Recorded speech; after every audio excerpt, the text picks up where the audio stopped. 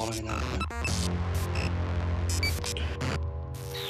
has been paid for by the WZWA Network.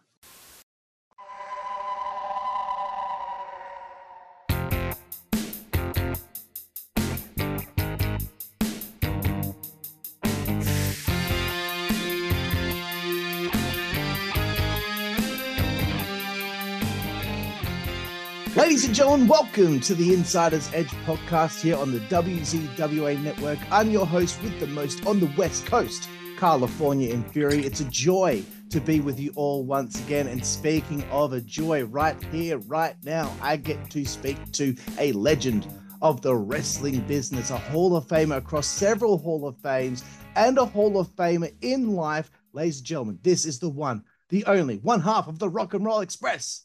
It's Mr. Ricky Morton. How are you, sir? How are you today? Oh, man, I'm doing absolutely wonderful. Something happened there, and I think we got cut off or something. Okay. That's all good. Are you good? Okay, man. Hey, man, I'm absolutely wonderful. Thank you for having me on your show. And I think I need to take you on the road with me to do that intro every time I come to the ring. That instead of going in this corner, Ricky Morton. No, I'm just kidding, man. Thank you, man, for having me on your show. I'm excited about doing this. I can see in your background back here, we have a belt that's on a red short. What belt is that? That is the WZWA Network Heavyweight Championship. That's my YouTube channel that I work for. So. Oh, cool. Gotcha, bud. But Ricky, this is so exciting to have the chance to talk to you. But first and foremost, what I wanted to talk about with you first is NWA 74, the recent pay-per-view that took place. And I want to talk about your son Kerry, because I just wanted your thoughts on this, and I want to know what you thought about my thoughts on this. Kerry taking on Homicide in this matchup for the Junior Heavyweight Championship. And I'd seen Kerry perform several times as your tag team partner in the past. And now I was seeing him take on a guy like Homicide in this matchup. And one thing that I thought to myself was, during this matchup, with how Homicide was getting more and more violent, physical, I felt like seeing this Kerry Morton. He was a young man at the beginning of the match, and then by the end, he had grown into being a full, grown man. That's how I felt watching this matchup, and I was really, really impressed. How did you feel your son went, and how do you feel your son is going in his career so far? Well, you got to understand, and just to tell you this off the bat, Kerry is Kerry Morton, and I am Ricky Morton. And what I'm trying to do is make Kerry understand that he has to be himself. He can't be me. Yeah. And I don't want him to be me. He can't help it. His last name is Morton, but you're going to have to make your own way in this business. Kerry's been with me. I'm a second generation wrestler. Kerry's a third generation wrestler. The reason that you hadn't seen more of him is because I never had a time in my life to get an education. And Kerry, yes, he still has 2 more years of college, and I want that done. But now we're going back to NWA. NWA, to me, the National Wrestling Alliance is home. This is where it all starts, and this is where you learn, and this is what you got to do. But see, as Kerry wrestling in single matches, you see he starts to learn on his own. This business is a hard business, no matter what anybody out there thinks. And to make your point in this business, Homicide, very tough individual. He has worked hard to be the junior heavyweight title, and he don't want to lose it either. The path that Kerry sets for himself is set right here in NWA. I'm looking forward to him. Man, I can't wait to November. And I hope a lot of people out here will be able to get. We had a pay-per-view in New Orleans, Louisiana, where Kerry is going to fight Homicide again for the title. Nobody knows what happens. That's one good thing about NWA. Nobody knows. But it's just part of business, losing your temper. But you got to be able to hold your poise, and And listen to me, dude, I'm 66 years old. My whole career, I was the smallest guy in the ring, and I did this right here, but I didn't lose matches by being, I didn't win matches a lot of times by being physical. It was just outsmarting your opponent, and and wait for that one mistake. And when you make that one mistake, the match is over with, and that's what it's all about. So I'm hoping that he'd, uh, you know, I'm just looking forward to the match, but most of all, I'm looking forward for Kerry. This is a great opportunity. This is a stepping stone, and win or lose, you hear me, to take the next step to the higher level. Absolutely. Yes, I was very impressed, and I'm very much looking forward to seeing how he progresses in future. And now time to get back to you, Ricky. 44 years in the business is what my research tells me. What do you attribute to your longevity in the business? Okay, I started today. Matter of fact, is my birthday. I'm 66 years old. I had my first match when I was 16. So it's 50 years in the business, but It's 50. that was way, yeah, but it was 10 years before Robert and I even teamed up together. My longevity, you know what, it's, first of all, you got to be able to love this business. There's nothing more that I love and teaching about our business. It's a lost art. Uh, 9 out of 10 times, you have guys that get in the ring that don't even understand what our business is about. A lot of them is just to go in there and high spot number one, high spot number two, high spot number three, and it's not even nothing like that. You got to be able to come in there. This is our stage. When you get in that room, you got to be able to perform and to tell that story that you want the people to understand. And that's why I'm still around. It's a lost art that I'm still out here trying to teach people what to do. Another thing is even though I'm 66, I'm not a bodybuilder. I take care of myself. Soon, as we get through here, because I'm on, it's in the morning here, I'll be headed to the gym. And then tonight, I'll be at my wrestling school training with guys. And the longevity is that, and people ask me all the time, when you're going to retire? And I tell them, I said, dude, if I sit down, I never get back up. My body wouldn't do. So I'm just going to stay as active as I can until I can't. So, 9 out of 10 times, yeah, I'm an old man, but trust me, I'm still in my prime if I want to be. Okay. Excellent, Ricky. Yeah, because like I think about you being in the business so long, still wrestling, still working, and I kind of think about when I interviewed a man by the name of John Steele, who was the drummer for a band called The Animals.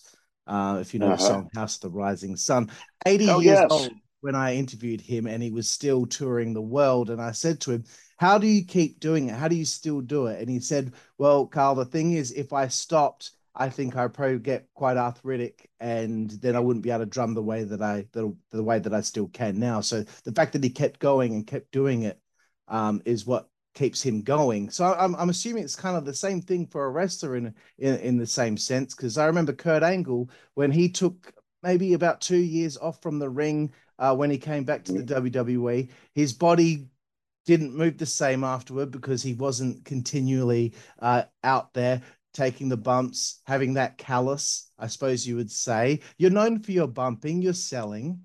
At this stage of your career, are there any bumps that you won't take anymore? All of them. No, I'm just well, yes, it definitely is. Man, when I was a kid, I used to drop kick off the top rope. I'd dive from the top rope out on the floor. Uh, but I still do the dives from the ring to the floor. I do the Canadian Destroyer. I I do a few things that fits in with me that I'm comfortable doing. But another thing about our business is it's a lost art. And matter of fact, I just posted this other day. You got to be able to take care of the guy that you're wrestling. Our days, the injuries are just mounting up, and some of the guys, their careers are cut short, and the reason why is because they don't take care of each other. When I get in the ring with somebody, I'm putting my body into your hands, so I'm asking you to take care of it. And nowadays they don't know that. That's why I don't do a lot of things. I know you remember beautiful Bobby Eaton from the Midnight Express. See, Bobby made him go all night long, and I can trust Bobby with anything that I wanted to do because I knew he'd be there to catch me, or he'd be there to stop me, or he'd be there to do this. And that's an art in our business that is really, really out there. But I'm not working for. I take more risks. If I was at AEW, I'd do something a little bit more risky. And at NWA, I do things a little bit more riskier. But, being on independent circuit, I'm just there to entertain. And I promise you this, and to me, I still give the people their money's worth. I will not leave the ring until I think the people has had their money's worth. And that's just the way I am. Excellent to hear, Ricky. Excellent. And I want to kind of take it back to back in the day here when rock and roll used to work these matches where it sounded like Beatlemania in the crowd. No matter what you or Robert did, the girls in the audience screamed. And we watched a match between the Midnight Express and Rock and Roll just a couple of weeks ago, and I said to my friend, if one of them sneezed, the girls would start screaming. What was it like having that kind of adoration and attention from so many women? Dude, we were rock stars. But you see, and this is at the time when the business changed. Years ago you had territories. And I'm not stopping. I'm going to go back to what you're asking me here. But the territories were, the top guys was the owner and his best friend, or the heels that they brought in to work. And normally all of them were 300 pounds out of shape, didn't work, didn't know. They just pushed themselves. And that's the bookers. The bookers just push themselves. But in our business, you have to be at the right place at the right time. Bill Watts had just retired, but he owned his territory, and he needed a booker that did not wrestle where you wouldn't push yourself, because Bill pushed himself. He didn't want a booker to push himself to capitalize on his territory. So they got Bill Superstar Dundee. I don't know if you know Bill. Bill was absolutely great wrestler, and I think Bill was from Australia, wasn't he? Yes, yeah, yes, and he took Robert and I to Louisiana, and you got to understand what a shock culture to our business, because all of a sudden you had these big monster guys, and then now you have the all-American baby faces coming in, just a different thing. And so we didn't have social media back then. Your TV was only in your area there, and that was everywhere until TBS, and all of a sudden here you go, you have the wrestling comes on every Saturday morning. Then the next thing you know, everybody's hearing about this new tag team that's come in, the Rock and Roll Express, the long hair, just like rock and roll groups. You understand? I remember at Bill Watts, the first night that they showed our videos and stuff, and we went to Baton Rouge, Louisiana, our first night. And we get there, and the camera lady comes up, and she's got a microphone in my face, and she's asking us questions. Who's the Rock and Roll Express? And I'm talking to her. She says, do you know people have been camped out here for a week to buy tickets and to come to your show? And what a mind-blowing thing that is, to understand that we have turned wrestling into just like rock concerts. Bad to the bone. Oh, yes. And what was it like? Oh, girls chasing after you. Oh, I just hated that. That's the greatest thing in the world. But this is 40 years ago. Do you understand what I'm saying? And we took tag team to a different level in professional wrestling, and the promoters saw then. Especially Jimmy Crockett, because he didn't wrestle. He always had a booker for him. But when the bookers come in, they pushed themselves. And it only did good. But then when you brought these outside talent in, and they're gonna have to get us because we're over, it changed everything. Guys, they went from the smaller buildings to the medium buildings to the big civic centers, the auditoriums, and even the Superdome in New Orleans, Louisiana. And this is way before WrestleMania. This is way before all this stuff going on. I mean, it's unbelievable work of territory. And let me tell you, this is, and everybody in the world hears it. When we wrestled the Superdome, they cut it in half, which is up, but that's still 40,000 people. Most of the time it was 200 people. Now we got 40,000 in this building. Do you understand what I'm saying? But it wasn't just us. It was the people that we worked with. The Midnight Express, you could not, to me, there's not a better heel tag team that will ever be, because the reason why is Robert and I, with the Midnight Express and Jimmy Cornette, we made history in the wrestling business. And, oh, yes, we changed. And I always remember this, and you know that too. The three major things in life to always make money is liquor, food, and women. You hear me? And buddy, here we go. We go on these things. As you draw girls, you draw guys. And if you draw guys, you draw, especially the younger girls, you got to bring their parents with them. And all of a sudden, it just flew out of proportion. And Robert and I, not only were just known in Louisiana, worldwide. Everybody wanted us to come and work for them and we did. And we go to different places, and their buildings would be 10 times more than they ever drew before, just for one night. Amazing. I always think about this. If there are really, really hot women in the crowd, then it is a surefire sign that whatever is on presentation is over. You watch a Kiss concert on DVD from the 80s. There's so many good-looking women in the audience. Motley Crue is the same. You see the Rock and Roll Express wrestle in the 80s. It's the exact same. I always equate something being hot and popular when there's good-looking women in the audience. It's just a fact, I believe. Are you a musician? I did sing in a rock band, yes. Okay, because I can tell a little bit. My whole family, my wife's a country music singer, and then all my kids play. And I just want to tell this, even when we do slow down, we're gonna, I think outside the black box. I do stand up, and my whole family, everybody plays and sings.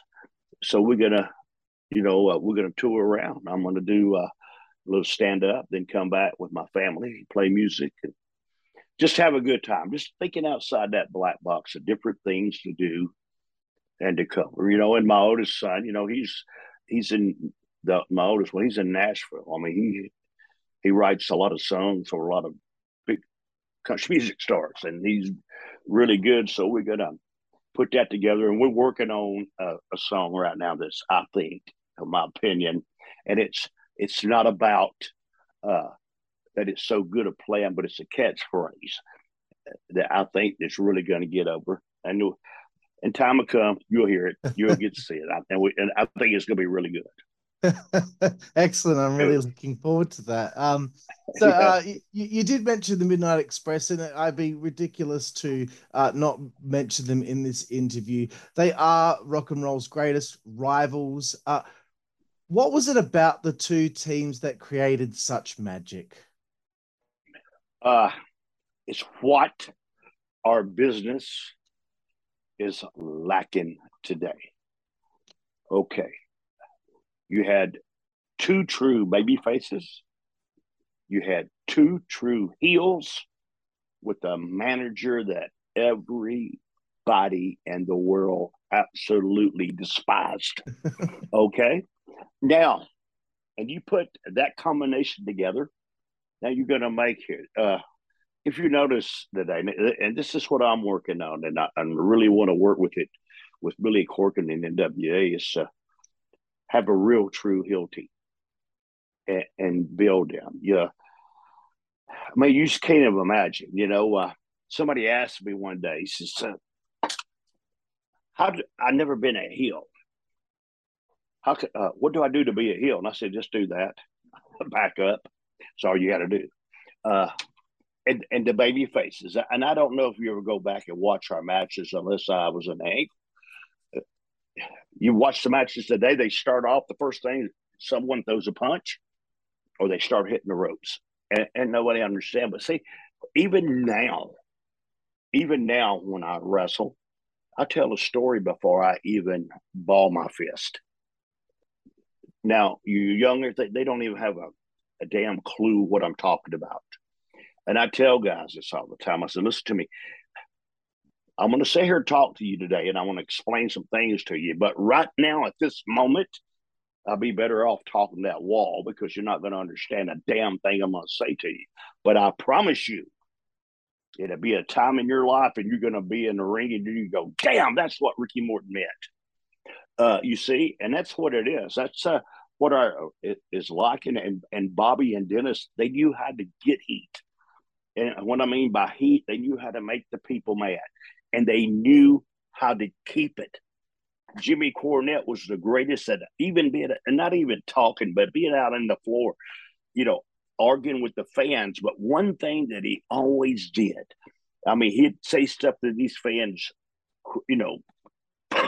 really piss them off out there on the floor. But before he left, he got them back over. And he'll run. And that's the reason they bought tickets every week. Every little thing about our business, everything that we do means something.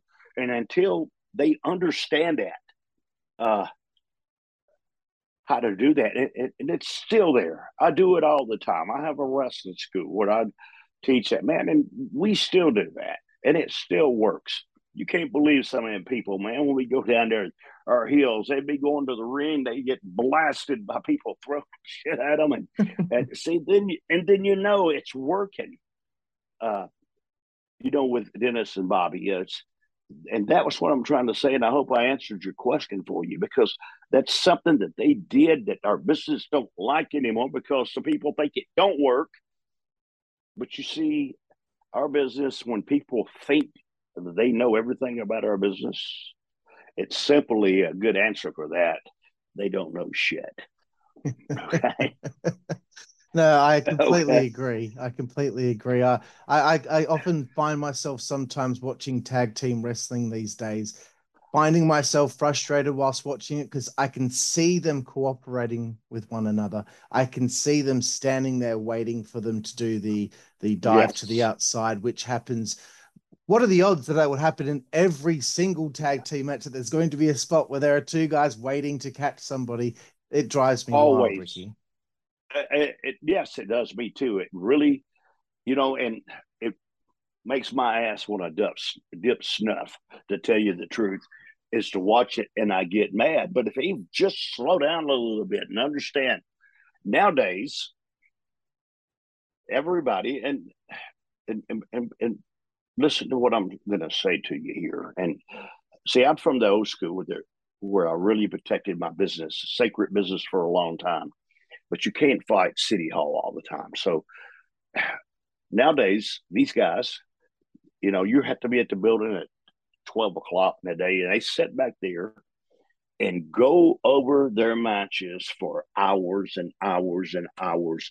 And then when they go through the ring, you can still see through it. I always call it the next spot face. Look at the guys' faces when they're working. After they do something, they got that thinking of what they got to do the next time. And I know that's just the way of the wrestling today, but our business was so sacred in my day that you never dressed with the heel. Matter of fact, you didn't. If you talked to them in front of people, you got fired. That was the heels and the baby faces. Nobody knew your finish. But you did that way because nobody could tell nobody. Many a times, brother, they play our music, and when we get in the ring, the referee would tell you, you're over. That means win, or you're down. The heels are over. That's what he said. Heels over. And we called everything in the ring. We go our time limits. And see, but by doing that, it slowed the match down. And then when you slow the match down, the people are able to watch and see what you're doing. I mean, I know you've been to a Broadway show, but have you ever been to a Broadway show that's a 2-hour Broadway show and they do it in 10 minutes? You wouldn't understand a damn thing. Yeah. You see? So that's what we got to get back to, is understanding and teaching these younger guys in this business that you got to learn that something might change in your match. I go to the ring and I listen to the people. It's just, I listen to them. I can tell a story by listening to the people. I can make them laugh. I can make them mad. I can make them cry, and I can make them come in that ring on your ass if I want to. Because it's years of experience of doing that. And this is what the younger generation, this is what the future of our business lies on. And see, this is something that I took my time with Kerry about. Now, see, he's still 21 years old. And in our business too, especially when you work territories, you wrestle every night, and you wrestle somebody different. And wrestling somebody different, you learn different things, especially when you're working with top guys. And then you're able to listen to the people. You're able to change that, because learning to work, I can't teach nobody to work. No wrestler in the world can teach anybody to work. You have to learn that yourself, because it's like playing music. It's like playing the guitar. It's, you have to learn yourself. Somebody can show you some chords and show you a couple of riffs, but you got to learn how to do it yourself, how to put it the way that you do. And that's something that's really missing from our business. And I'm hoping I get an opportunity here pretty soon. And that's because I'm 66 years old. I'm too old to wrestle, but I'm not too old to teach. And I'm not too able to make people and make them understand the way that it should be, the way that people will enjoy buying tickets. You see things. You see all these younger tag teams on TV today, and they want me. Somebody asked me last night to compare myself to some of them. Well, I don't want to compare myself to some of them, because they don't know what I know. Yes, they do crazy stuff that would normally. I'm waiting for him to shoot Hugo out of the cannon, but he's going to kick out on one. I promise you, they're not going to beat him. So that's what's wrong. And I hope I answered your question there, brother. I don't. No, I'm loving this. Damn. I'm loving this, Rick. You're preaching to the choir right now. Sometimes when I'm watching wrestling, I'm like, does someone need to pull out a gun and shoot the opponent in order to get a pinfall right now? For the love of God. But anyway, let's get away from this subject now. Let's move forward to something that I really wanted to ask you about, because I thought this was a magical moment as a fan. 1st of October 2019, Rock and Roll Express win the NWA World Tag Team titles from the Wildcards on NWA Power. It felt like a wonderful moment.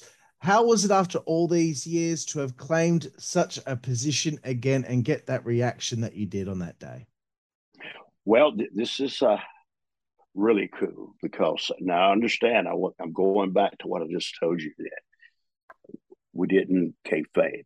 That's when Jimmy Cornette was there, and I'm used to everybody giving you a finish, and nobody's coming to me. Nobody's said nothing to me.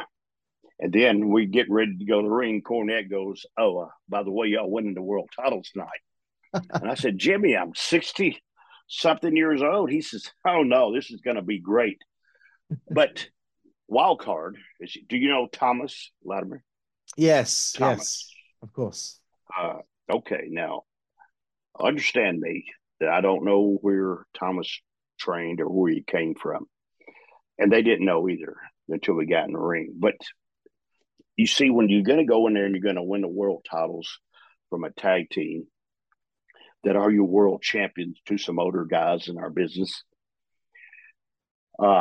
you kind of fake. So when I locked up with Thomas, I took him over in a headlock. And then it's a secret in our business that I do. I give him, it's called the office. And he knew exactly what I was doing. And it's hard to get that. And that's the reason the match got over so good. because Thomas is that good. See, it's not about what he's doing to me or what about me. It's working. He knew that I was in my 60s when I took him over in the headlock and gave it. He picked me up right to my feet. Do you understand? It's working together. This is what's lost in our business. And to win the world titles, what absolutely blew my mind. And the crowd reaction. And understand me, we didn't have 10,000 people in there. You know, this is in a studio, and it blew the roof off the little studio place. And to do that, and after all those years, I mean, it was great. It was absolutely wonderful, the feeling, because at first I didn't want to buy into it because I'm an older man. I'm not out here to impress anybody. Now, if you want to impress me, eat an apple, shit a fruit salad, that would impress me. But other than that, it's not. But Thomas really impressed me in the ring. And that's the reason the match got over so good. And even his partner, too, because they knew how to work they knew how to work. They knew how to make Robert and I look like world champions. And how did it feel? Oh, gosh, it just blew my mind. I mean, that made us 9-time world tag team champions at the time. Okay. Very cool. It was a very special moment, that's for sure.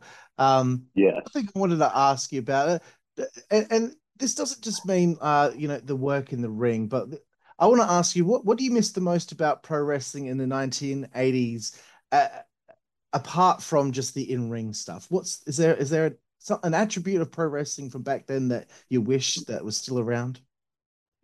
Yeah, it's our business being sacred. It's very hard to explain that when you're in a business nowadays, and I'm serious, you stop to think about it. And don't get me wrong, I don't hate Dave Meltzer, but nowadays everybody knows who's going to win because there's always somebody going to say something. And before the match even starts, they know who's going to go over. And, the fans already know who's going to win the belt 3 months from now. The fans will know who's the next person they're going to push. Our days, nobody knew nothing. Our dressing rooms, the dressing rooms that we were in were sacred. Nowadays, you go to shows and everybody, they got their mother, their kids, their girlfriend. It's all in the dressing room. Do you understand me? And that really bothers me because and I do this, and one thing I do is I respect the girl wrestlers of our business. You go to a dressing room, they got the girls in there with you. I'll raise hell. I tell the promoter, I said, go find them girls a dressing room where they can be comfortable because I know they're not comfortable back here. And then you got a guy that's in the dressing room that thinks he knows everything about our business, and got his girlfriend in the dressing room. And I'm asking him, I said, dude, what is she working tonight? Oh, that's my girlfriend. Well, why is she in the dressing room? Oh, well, she's my girlfriend. She come back here. I said, okay, wait on a minute. I'll go get Robert. Now, you got to understand, Robert is a well-blessed human being. He got a pecker that would drag the ground. You understand me? I mean, it's down here around his knees. So I go in there. I said, Robert, get dressed. Now he take his clothes off. Now, let me tell you, he'd be glad to get his girlfriend out of the dressing room. But it's things like that you got to do. Man, what the hell is wrong with you? This is what we do. This is sacred. And the sacredness of our business is gone. And I hate that. That's my thing. Fair enough, Ricky. Thank you for sharing. Excellent stuff. Yeah. There's a few periods of time in your career that I really wanted to ask you about. You and Robert worked, I believe, 13 matches in WCW 1996, ranging from working with the Faces of Fear, Harlem Heat, High Voltage, the Horsemen again, of course, Fire and Ice, the American Males. Do you remember why the run only lasted, I think it was about 4 or 5 months? Why it was such a short run there? But how was the experience being there in 1996? It was horrible. We just had a job. And I'm just going to tell you the truth, buddy. You talk about WCW, right? Yeah. Yeah, okay. Now, Hey, you got guys that come in that, it turned corporate. You had guys that weasel their way into the office. And the reason I didn't like it is see, I never had a contract in my life. Some of these guys, and you think I'm bullshitting you, they make more in a month than I made in 46 years in the business. Hard to believe, isn't it? But it's true. Now, okay, you stop to think. They're in their corporate. They're spending billions of dollars of the corporate money to advertise these shows, and half of them are not even selling out, but they're pushing themselves. To me, I was just lost in the shuffle. I didn't like being there. I like the guys. Don't get me wrong. I love working with the guys. Booker T and all them guys. It was just being there because I had a job at the time. That's what that was about. I had a job. Then I found out that on independent circuit, you don't have the headaches. You don't have the bullshit that you got to put up with. You don't got to have somebody in the office. And like I told you earlier, you're pushing yourself because they want to be the movie star, and people are buying them like shit. They're not buying nothing they do. They're just there. And the only thing that really, to me, that saved WCW is when Hogan went in there and had a little run, and they did get their ratings up. And I like Terry, and Terry did do that. Terry did his thing, but the rest of them, they all sucked. And I'm just telling you that. It's like the same thing. We had a little run in WWF at the time. But see, that's when Smoky Mountain closed down, and we didn't have because Jimmy was going to work for the office at WWF. So they brought us in. But see, they did absolutely nothing with us. But one thing that I've got to say is Jimmy got us a paycheck every week. We got paid. He got us a job. We didn't just throw us out the window and hope for the next best thing. But the time that you're talking about, too, I was going to Japan a lot, so it really didn't phase me much. But when you get lost in the shuffle, they quickly forget about you real easy, and they had other plans for themselves. So I no, didn't like it, didn't want to be there, but I had to because I had bills to pay. I didn't have that guaranteed $100,000 coming in every week. $100,000. Now you understand that some of these people made $100,000 a week. Kiss my ass. I wrestled naked for. God. Go ahead, man. No, awesome. I just wanted to ask about that because I became a fan of professional wrestling in about 1998. So as the years wore on and I became a bigger fan, I went back and watched stuff that I'd never seen before. So I remember watching 1996 WCW and seeing you and Robert show up and being like, oh, awesome. I had no idea that they were there at that point in time. And then a few weeks of the footage that I'm watching, all of a sudden I didn't see you guys there anymore. So I always wanted to know a little bit about that. Yeah, but let me cut. I don't mean to cut you off, but I'm going to tell you something before I forget it. Sure. In WCW, we didn't have no contracts, and these guys did, and we had and you asked me why I was there. At the time there, I joined the York Foundation. I became a heel. Me and Terry Taylor and Terry Reynolds, which is Alexander York. And see, it's just having a job. But see, at that time, Robert got hurt. I'm going to tell you the whole story. You'll love this. I'm in Knoxville, Tennessee at the time, and Robert, I come in. Robert's just real quiet over in the corner. And I asked Robert, I says, everybody's in, and I walk up to him. I said, what's the matter? He goes, I got hurt last night.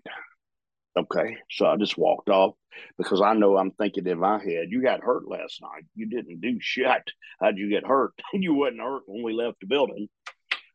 So I went back to him later, and he told me, I said, what really happened to you? And he said, my wife ran over me in the car. I said, oh, shit, that must be one hell of a fight. But he took his pants off, and his leg was solid black. Uh, Okay. Now, we're not on contract. We don't get stuff like that.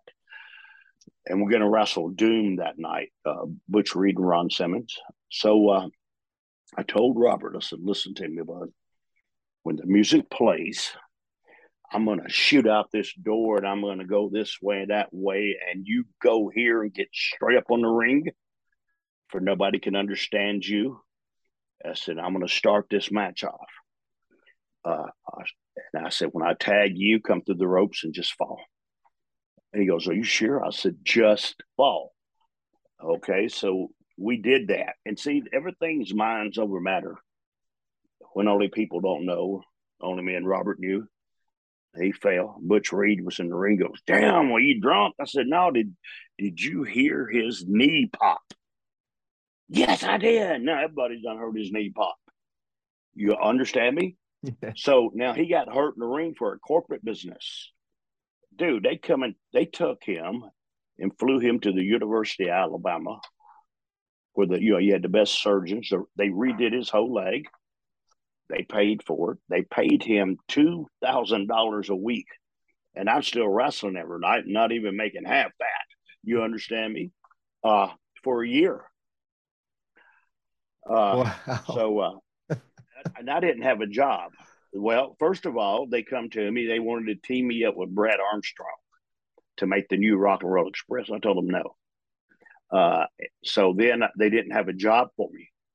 See, and see, when you're in a territory and they turn you heel, that means they have nothing for you. You understand me? So, but by turning heel, being with Terry Taylor, we really got over, but at least I had a paycheck to come in every day. And when that was over, Robert came right back and I wrestled Robert. It was at Capital Combat in Washington, D.C. I had Alexander York with me. I beat him. I hit him with a computer. We rolled out of the ring and went back to the back, got dressed, and we left and went to Smoky Mountain Wrestling, teaming up, and we popped that territory. So that's the way all that stuff happens like that, you see. But I took care of it, and I made sure that he was taken care of because I could still work, and I still do that today. Very it's cool. just who I am. That is a great story. You thought on your toes right then and there. And if you just told them that he got hurt outside of the ring at home, they would have just got rid of him. So because of that, fired him. Oh, brilliant. Yes. Well done. I love that story. Thank you very much. I want to bring get away from WCW now. Let's not talk about that anymore. I want to ask about ECW because in '97 you worked 3 matches in ECW. How would you describe your experience there in Philly? Okay, ACW. Are you talking about? I don't understand ACW. I wrestled for so many. What was ACW? ECW.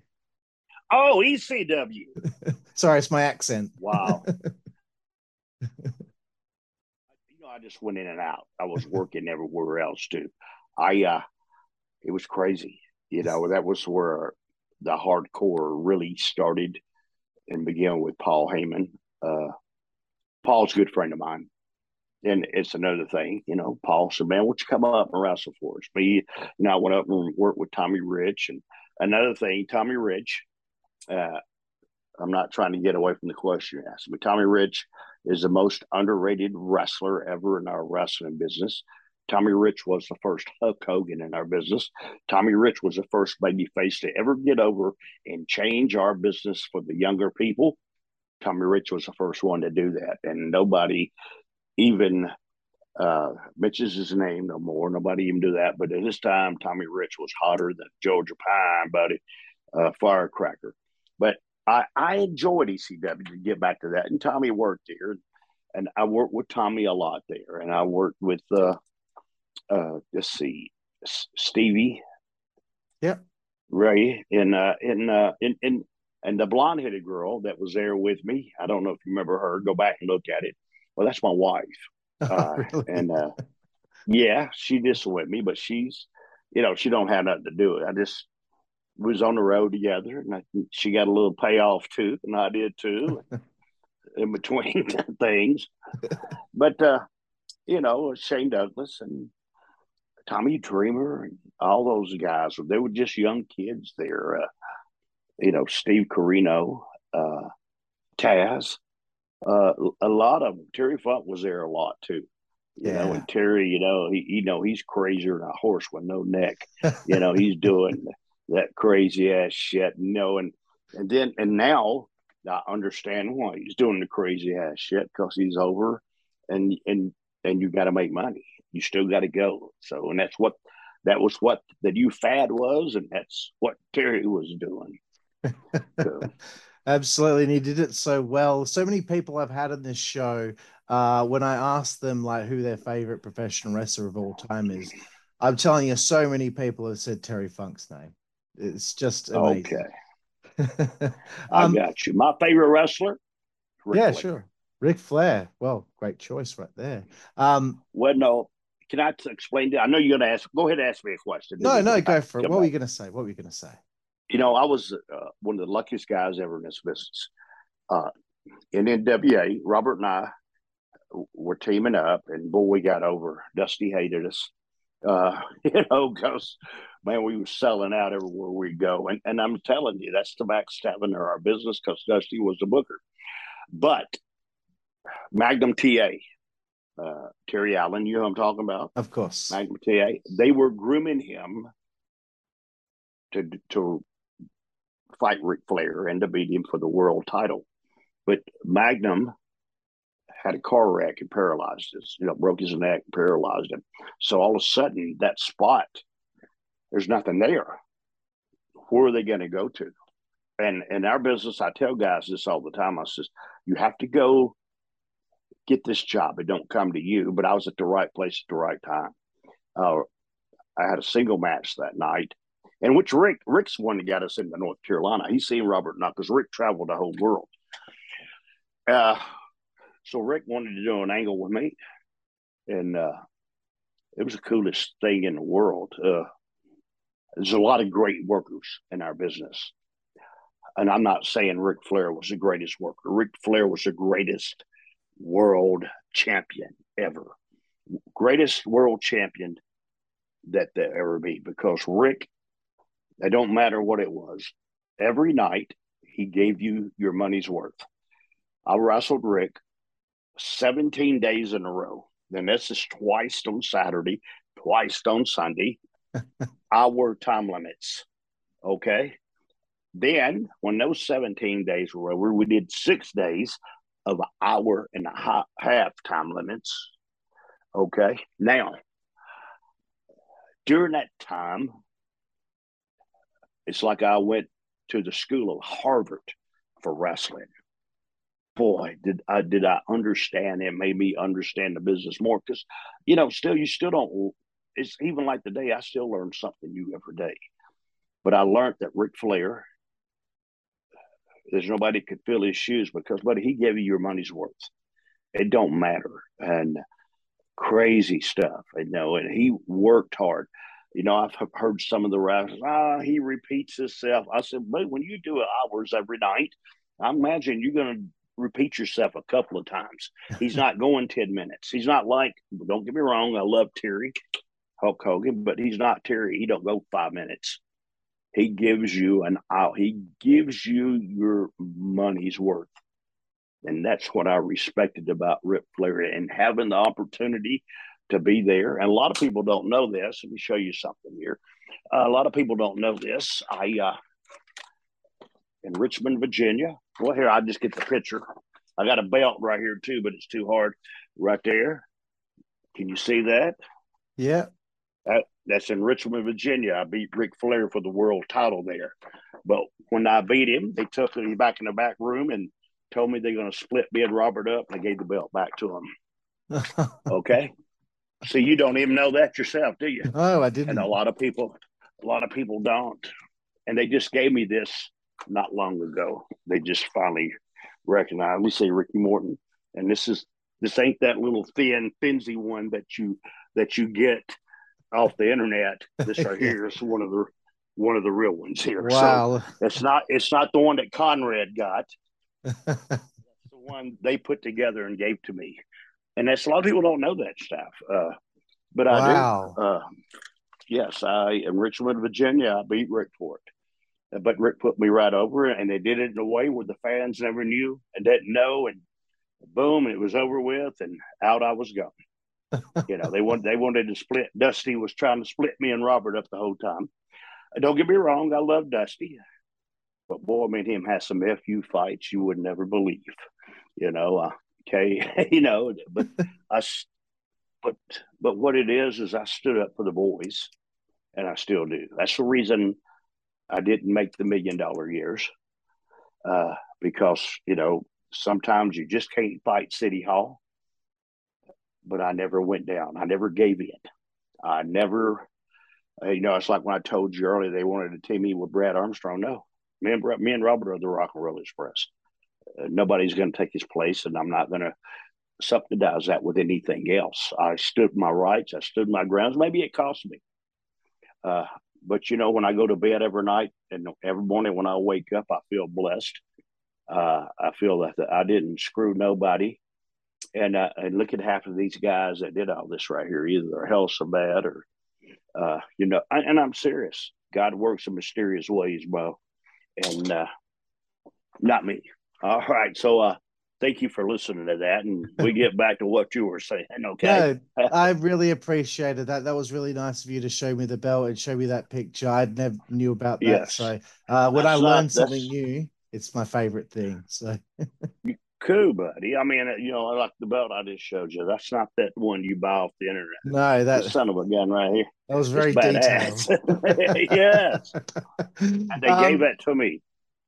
Again, Ricky, with my research, I believe 4 days ago, yourself and Robert won the RWA tag titles in West Newton, Pennsylvania, along this Rock and Roll Express farewell tour. Has the final match been decided upon with when and where? No, we haven't. But I do know,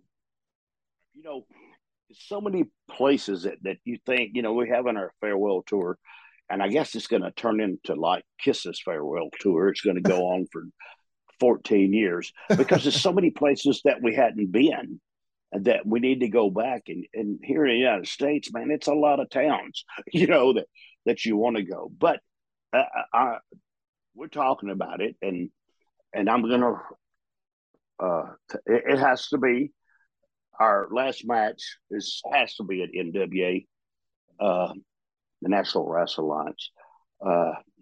I will. I have talked to Billy Corgan about it,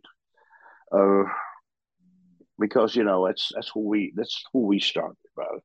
And we started in Memphis, Tennessee. I mean, Jerry Lawler, Jimmy Hart made the Rock and Roll Express. You might have heard that in years before, but our really big deal is, it's a lot of times in your life, the greatest moments in your greatest moments. You got to understand, we're just two kids that came out of Memphis, Tennessee wrestling, and then you win the NWA World Tag Team titles. It's the greatest moment. One of the greatest moments in my life.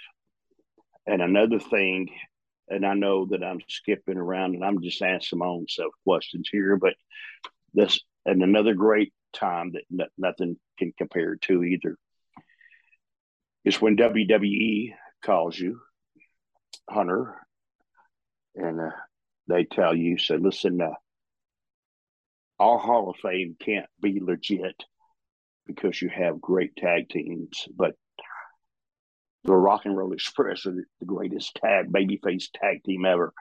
Our Hall of Fame couldn't be legit unless we put you guys in it. See, because we never wrestled for WWE. We just chose for WWF and not WWE.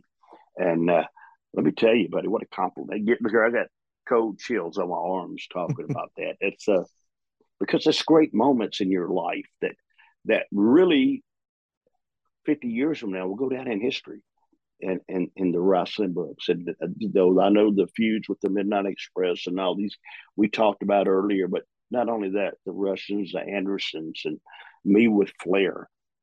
This is some things that I said, you sit back sometimes, you just think about it. And you asked me earlier too about when I'm going to retire. When it's like 2 days ago, I'm downstairs and I'm watching TV and I'm watching a fishing show. And about 15 minutes after watching that show, I'm going, what the fuck am I doing? This is the most boredest shit in the world. I got up, went to the gym. All right. Thought I'd throw that in there. Okay. Awesome stuff. Watching fishing. What the hell? Cool. Right. Well, I guess it's to be decided when it will happen, but at least we know it'll be in the National Wrestling Alliance. So thank you for sharing. Probably in June. It'll probably be June, July of next year, because Robert and I still have a few towns that we still got to hit. We're going to end it this year, but gosh, man, we announced this, and dude, you got to understand, we're trying to make a living. We didn't make the millions, and there's towns that we're going to make a lot of money off of in the next 6 months. But it's going to happen, And then you said I like to focus my attention after that on teaching the younger generations that it's more to our business than doing a fucking hot spot. Okay. Thank you, and very well said. All right, cool. Cool, bro. Okay, Ricky, we're getting really close to the end of the interview here. This has been such an education. I've really enjoyed your thoughts on everything, because you're just confirming everything that's within my heart when it comes to my fandom in professional wrestling. But you've mentioned your favorite wrestlers, Ric Flair. I would assume favorite opponents over the years would be the Midnight Express. Yes, that he is, but your opinion is, especially when it comes to me, your opinion's like your ass. Everybody's got one. Everybody has their own favorite. But to tell you the truth, and I've been there everywhere. Flair worked the hardest. He's the greatest world champion. But to me, the greatest worker in this business is Jerry the King Lawler. Go back and watch some of his. Dude, you just can't imagine Jerry, and still today. I work a lot of independent shows with Jerry. He gets in the ring with kids that don't know whether to wind their ass or scratch their watch, and he will absolutely tear the house down with them. And this is every night, and that's every opponent he gets in. I learned a lot. What education I got working business, and that's when it really began. But that's my thought, Jerry Lawler, and he is, and to me, in my opinion, and my ass. All right. It's a great choice right there. Over the years, I know, look, you said before 50 years within the wrestling business. Yeah. Is there one match that you think back on that's your favorite, your proudest performance that you were a part of? Oh, that was my matches with Flair. Right. Because when I first started, I don't know if you ever won an hour time limit or watched an hour time limit match. My first one, it damn near killed me. I'm glad I had Rick in there with me, because, buddy, I was super blowed. My check engine light done come on, and I was overheating. But Ricky got me through it. But about the fifth day into those hour Broadways, brother, my ass was ready. Is to go out and be in the ring with Rick and just entertain these people so much. And then I knew my part, and then I knew how to do it too. And to be out there to make magic with Ric Flair, to do that. And you got to understand, buddy, Rick, especially, this is how good Ric Flair is, okay? You have your heels and your baby faces. Nowadays, I told the guy told me he said, when I go out to wrestle tonight, the people will probably cheer for me. I said, well, they're only going to cheer for you if you want them to. You see what I'm saying? You don't have a clue about the business. But you ever thought about being, especially we're going to talk about Pittsburgh. I mean, not Pittsburgh, but Philly in a second. But could you imagine going out in Charlotte Coliseum where Ric Flair from Charlotte, North Carolina. I'm wrestling him which they cheered me when I went to the ring, but when Rick come out, the whole thing changed. And then I'm going to tell you, because this happened the same way in Philadelphia. Philadelphia is a straight ass, right up hill town. They hate the baby faces. I don't care who you are. They hate you. You understand me? These people don't even like ice cream. They hate everything. You see. So I go to the ring. They're booing the shit out of me and throwing stuff. And here comes Ric Flair, and he's everything. Rick and I, this was another time we were going to go about 50 minutes in this match. And here Rick comes out. Now, see, this is what tells you what a worker is and what he understands and his job and my job. I mean, I'm everything but Ricky Morton. You hear me? I'm everything. Now, these people are the Bubba. 10 minutes in that match, Ric Flair turned half of the crowd. Okay?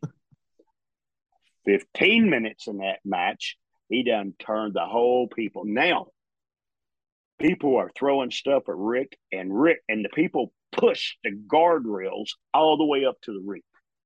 You see what I'm saying? It keeps. I mean, boy, they're mad, and I'm selling. I'm taking bumps, hitting people, backhand. I knock them off the apron. They're coming in the ring on Rick. Arn Anderson comes down to the ring because he's, we always watch Tuck hear each other, and then here come Robert, and dude, I mean, they're throwing, we're fighting, we're supposed to go on. He was going to screw me that night. But in NWA, over the top ropes at EQ, and he told me, he says, Ricky, he said, Jesus, they're going to kill me. I'm going to get killed here in a minute. He says, I'm going to throw you over your top rope, land on the apron, run up the top rope. See if I do that, all the eyes will be on me. And when I did that, Arn grabbed Rick, slid him out, and they went out the front door of the building to come around to the back. And he got DQ'd because they were going to kill him. I'm serious. I mean, and seeing that, do you understand what I just said to you then? Yeah. This is working. This is what you're supposed to do. This is how you change the thing. This is Ric Flair being Ric Flair no matter where the hell he is. Even though the people loved him, he's Ric Flair. He changed them that quick. And what you see, what an art that nobody knows how to do no more. Yeah. And that's why I respect Rick and like him. All right, cool. I don't know how we got there, but we got it. I loved it. I loved it. What a great story. Thank you so much. Yeah. Ricky. I've only got Cool, a few buddy. more questions to go here, Ricky. Sure. It's just about your favorite things outside of wrestling. Ricky, do you have a favorite book? I read a lot of James Patterson's books, and I like the thrillers, the murders, and all the mysteries and stuff. It's not just one of them, but all of them. James Patterson, I like to read some of his stuff. Excellent. Very good choice. Do you have a favorite TV show? A favorite TV show? You know what? I watch a lot of TV, and I hate the news today because, Jesus Christ, it's the worst shit in the world. No wonder our country's in the shape that it's in. But I do, what I watch. I don't know if you have it there, and it's called First 48. It's the murders. Yeah, awesome. Some of those get real, and I like that. I enjoy watching that show. Excellent. You like the crime stuff. Good. Very cool. Yes. It teaches you where to be and not to be. You hear me? when to run and when to scoot, buddy. I'm not bullshitting you. Okay. Ricky, do you have a favorite film? You know what? I like a lot of the stuff. Daniel Washington's favorite. I like the one he's in. I think it's called The Exterminator or something like that. Can't think of the name of it. I like thrillers like that. I tell you a great movie that I just watched, and for me being down south, is the Elvis Presley's new movie. Oh yeah. I really enjoyed that. Because people don't really understand. It's in any business. Colonel Parker, how how, like the promoters, they cheated us and stole from us, and how Colonel Parker stole from Elvis. But, he was so popular that then on he became more popular. But you got to understand, it's real life, rock and roll, and it wasn't just music. And we're really the same business. It really works off the same things with the promoters and all this bullshit that you got to put up with. And I really like the Elvis movie. Not only that, I'm a big Elvis fan anyway. The way he was brought up and came, and being at the right place at the right time. Especially when they were starting to book him, they thought he was a black singer, and that's cool, man. Because I say you're playing music. All their music. Before you can be a musician and before you can understand music, you got to be a blues player, buddy. You got to understand the blues. When you understand the blues, and then you learn how to play it and learn how to understand that, you'll be successful in music. And I'm not saying that. I'm just all of them. I mean, you start to think about the Rolling Stones and Jimi Hendrix and all them were blues players, and it's really bad at. People don't really even realize that. Even Led Zeppelin were blues players, so it's really cool. And so they got me into Elvis. That's why I liked him so much. Very cool. And speaking of music, the next one was: do you have a favorite band or a favorite musical artist? But yeah, God, that's hard to pick. I like so many of them, but a lot of I have a lot of friends that play music, but yeah, like country music singer Joe Diffie that died of the COVID virus. John Prime, I don't know if you heard of John Prime, a singer. He died of the COVID virus. I have a lot of them. I just can't really have one that sticks up. Hey, since my boss man might be watching, I think I go with Billy Smashing Pumpkins. Okay, I get me some check marks there. But not only that, and I will tell you this: when you get to know people, Billy's a hell of a guy, and I'm not getting away with this, and I'm not sitting here trying to spoon up to him. He's a great musician, and I didn't realize, that he playing a piano when he was 4 and 5 years old, and he was, and all this stuff. I just don't realize, how much experience these guys have got to be who they are. Billy's a hell of a guy, even, out in the business and outside the business. He's funny as shit. I like Billy. So, to get my strides, Smashing Pumpkins. Hey, I tell you who I like too. No. Let me I forgot about my friends Lars Frederiksen, Ranson. You know them? Of course, yes, Rancid. Oh, hey, I love him, man. He's my buddy. You hear me? And I didn't. And when I met him, he's the lead singer for him. I just liked it. Me and him got along good. And finally, I asked the sweet, he says, I'm Ranson, the punk rock band. I said, you got to be shitting me. And it was, it sure was. I didn't know. I was out in San Francisco and just ran into him. We just hung out for a while. You know what I'm saying? Cool.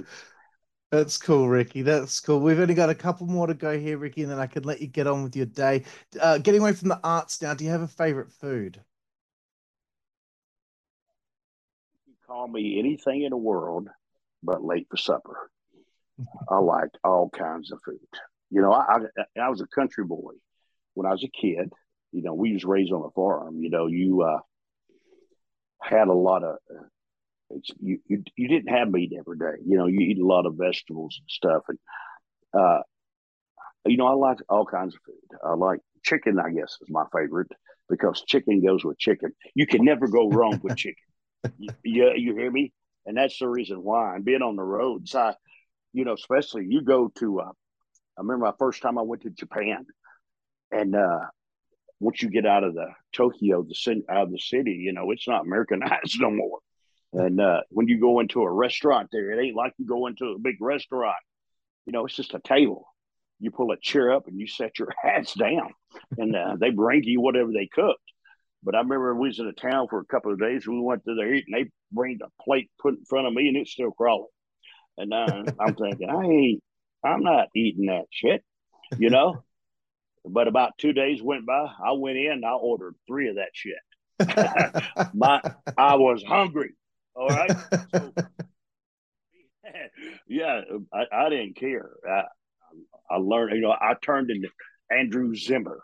You understand me? I like the exotic foods, and then, but me and my wife both we try anything to eat, except for the hot shit. A lot of your overseas uh, uh, food or they have spices on it, bro, that you can light a cigarette off of. But I enjoy it. I don't have a chicken, which is my favorite food because it goes with anything. Very nice, Ricky. We got 4 to go here. 4 to go. Do you have a favorite place to eat on the road? Waffle House. Number one do you have answer. Waffle House? We don't. We don't have a lot here, unfortunately. Do you know what Waffle House is? It's United States to see Waffle House. I haven't been. No, I haven't seen it. I mean, do you understand what see a Waffle House is? Just a little restaurant that serves breakfast 24/7, and right. They have hamburgers. It never closes. It's open 24.